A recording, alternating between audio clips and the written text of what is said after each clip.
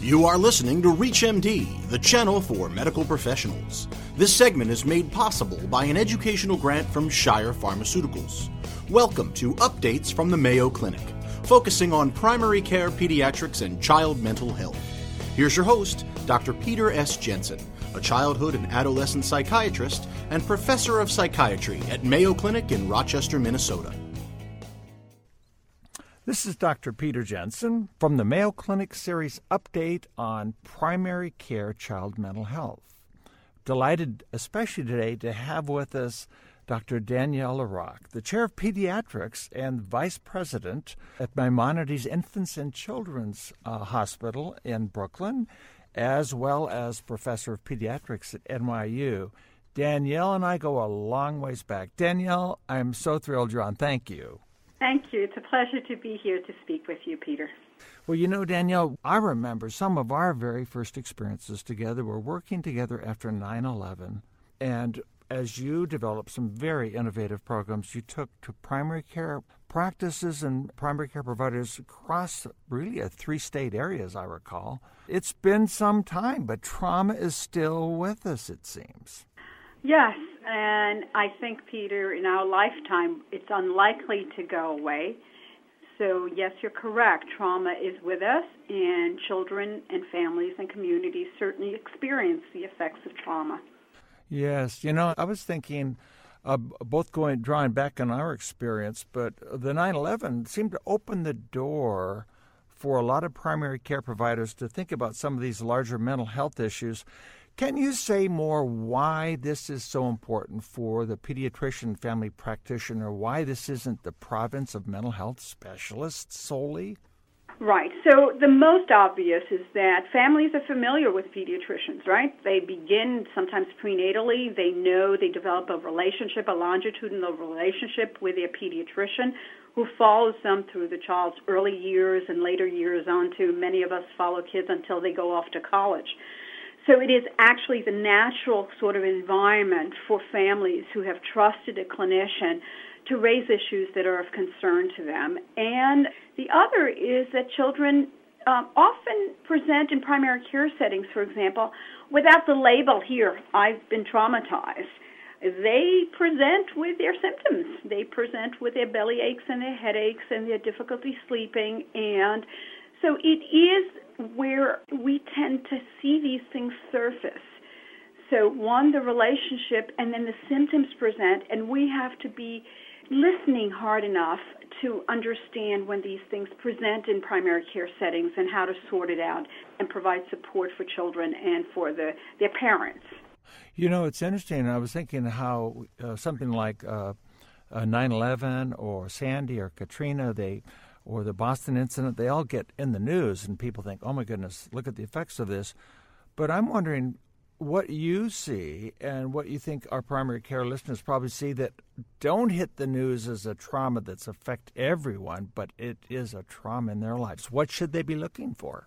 Great question. So, you know, unfortunately, kids are exposed to more commonly violence within their homes, violence in their communities, abuse and neglect. So those are the bread and butter things that, in fact, don't necessarily hit the news unless a child dies. So that physicians have to be attuned to asking some screening questions, not only about children's symptoms, but their social environment to understand if they're being traumatized in certain circumstances. And often, if we don't ask those questions, you know, is your home a safe place for you? Asking the parent. You know, is there intimate partner violence? Or has your child experienced a traumatic loss? We may not get those answers. So I think those are the things that don't necessarily hit the newspapers, but in fact are really important for us to screen for in terms of symptoms and also to screen for in terms of our communication with families. And it really is important to understand with children that if their parents are not doing well, they're not doing well. So we need to address the health of both the parent and the child because the parent will be in a better position to support that child. Maybe one thing I can say as a commentary too is that I mentioned stressors, common life stressors. So what are those? certainly sibling rivalry, certainly conflicts with friends, school demands, social demands. We know that part of the normal coping process is that kids are stressed a little bit, but then they develop coping mechanisms to be able to sort of grow from those experiences. When we say trauma, we mean something that actually is different from that when a child has experienced something that actually threatens their own safety in their lives or the safety of a loved one. And they may emerge from that with some coping skills, but it may overwhelm them, that they're not able to emerge from that with sort of resiliency to be able to cope with the flood of symptoms that come with that. So I think that's where the pediatrician or the family physician or the nurse practitioner can play an important role in asking the important questions about what's happening in children's lives and give them an opportunity to talk about that with family and certainly older children and even younger children to get a sense of what's happening at home. Do they feel safe at home? Do they feel safe at school? Do they feel safe in their own communities? You know, I like the way that you've characterized that. I mean, in essence, you're saying, look, lots of stresses happen in life, but here's a situation where the stress is so great that one's normal coping mechanisms can be overwhelmed, and one's just kind of, if you will, developed an alarm reaction to how significant that stress would be. You know, if you were thinking of alarm symptoms or alarm reactions that are suggestive of, you know, has this child been traumatized, what kind of symptoms do you look for? Should we be thinking about in primary care?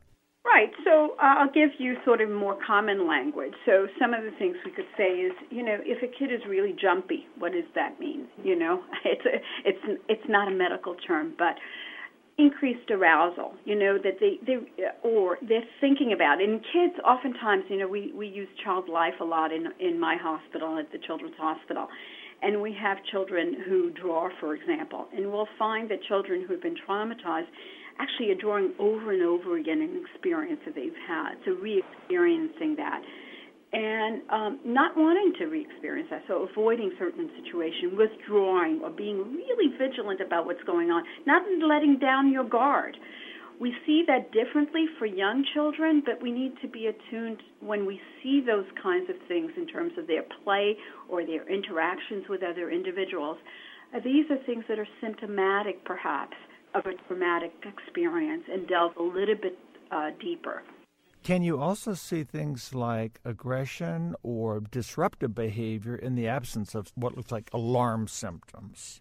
Oh, absolutely. Absolutely. It's a great question. One of the things that we do in primary care is, again, we're not presented with a label. So a kid comes in with symptoms, let's say they're disruptive.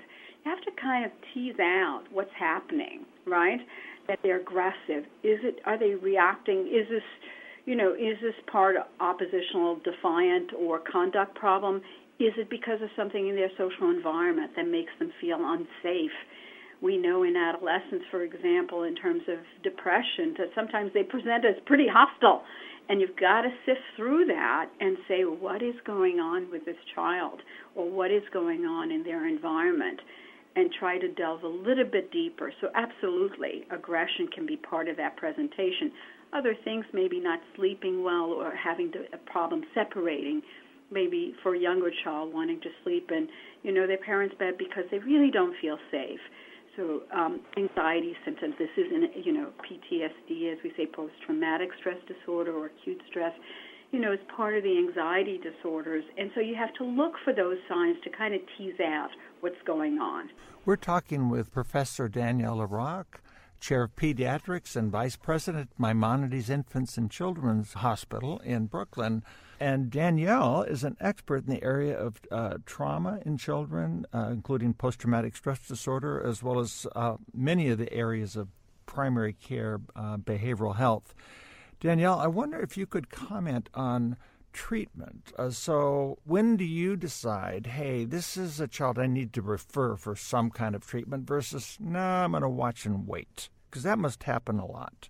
Yeah, I think, again, it's a great question and may very much depend on where you are in the country or the kind of resources that you have available to you, okay? So probably the most important thing is obtaining the history and understanding that and understanding the symptoms, and obviously doing a good physical exam so you don't miss some obvious things in that child. So depending on the level of the pediatrician's comfort, certainly pediatricians are skilled to be able to take a good history, do a comprehensive exam, a good review system that includes a mental health review system, and then depending on your practice type or location, you may have a co-located model where you have a psychologist or social worker and sometimes even a child psychiatrist who is co-located, and you might do what we call a warm handoff to that mental health specialist who can do a much more thorough diagnostic process to kind of sort out if that child does have PTSD and the kind of treatment that may be most appropriate for that child, whether it's psychotherapy or whether or not there is an indication for any medications. I think pediatricians can certainly do some things that are called cognitive behavioral strategies. So, Danielle, what can the primary care provider do in terms of like maybe providing support or maybe psychotherapy? What can you do that doesn't require a mental health specialist? One is, I think you do need to obtain the trauma narrative. You need to understand what the child has experienced. So that's one. You can also understand their symptoms and begin to support the parent in supporting the child. So sometimes one of the things that I do is actually to refer the parent and not the child for some of the mental health coaching to be able to support their child. They're less anxious, for example, and they're able to support that child in separating some exposure. For example, if the child is having separation with respect to sleeping and some coping mechanisms, they can do some relaxation techniques. They can certainly understand what triggers there are for themselves and for that child. They can help the child sort of overcome some of the symptoms. That's such a lovely point that you're helping the parent be that 24/7 person comforting the child. Correct. When do you decide that, hey, that's not enough, that I'm going to have to, at what point would you say, nope, we're going to refer you to this formal trauma treatment? Right. So I think when a pediatrician is thinking about referral to formal trauma treatment, it is an indication that the child's function has been impaired, and that despite giving support to the family, recognizing the exposure to trauma, that child continues to struggle and be symptomatic. I think that's an appropriate time to refer that child to a competent mental health specialist. You know, as a developmentalist, I'm just thinking you've probably seen many children who had early trauma. Can you just give us a feel like what happens if someone's been traumatized? How does that play out in later life? And when you've seen it kind of work well and maybe the right help got there, and then when you've seen it not work so well because they didn't get the right help? Well, the classic study on that relates to adverse childhood events where adults who then recall their trauma actually were known to have a higher incidence of both medical and psychiatric problems, things like cardiovascular problems, hypertension, other things. So, we shouldn't be surprised that the brain is part of the body, so if you traumatize the brain, you're likely to traumatize other things. Now, the things that have worked is the recognition of trauma, okay, the ability to support families by accessing appropriate mental health treatment, such as cognitive behavioral treatment, and allowing families to recover, allowing that child or their parent to recover from that trauma and to build resilience so that, there is something called traumatic growth, which doesn't happen necessarily by itself, but that can be supported by the appropriate psychotherapy. Danielle, wonderful to have you here as an expert in trauma and many aspects of primary care child mental health. We would like to encourage our listeners to tune in to other wonderful programs as a part of this Mayo Clinic series on primary care child mental health. You can download these and other podcasts at www.reachmd.com. Thank you for listening to Updates from the Mayo Clinic. And thank you to Shire Pharmaceuticals, whose educational grant makes this program possible. For more details on the interviews and conversations in this week's show and many others, or to download this segment, Go to reachmd.com/Mayo Clinic.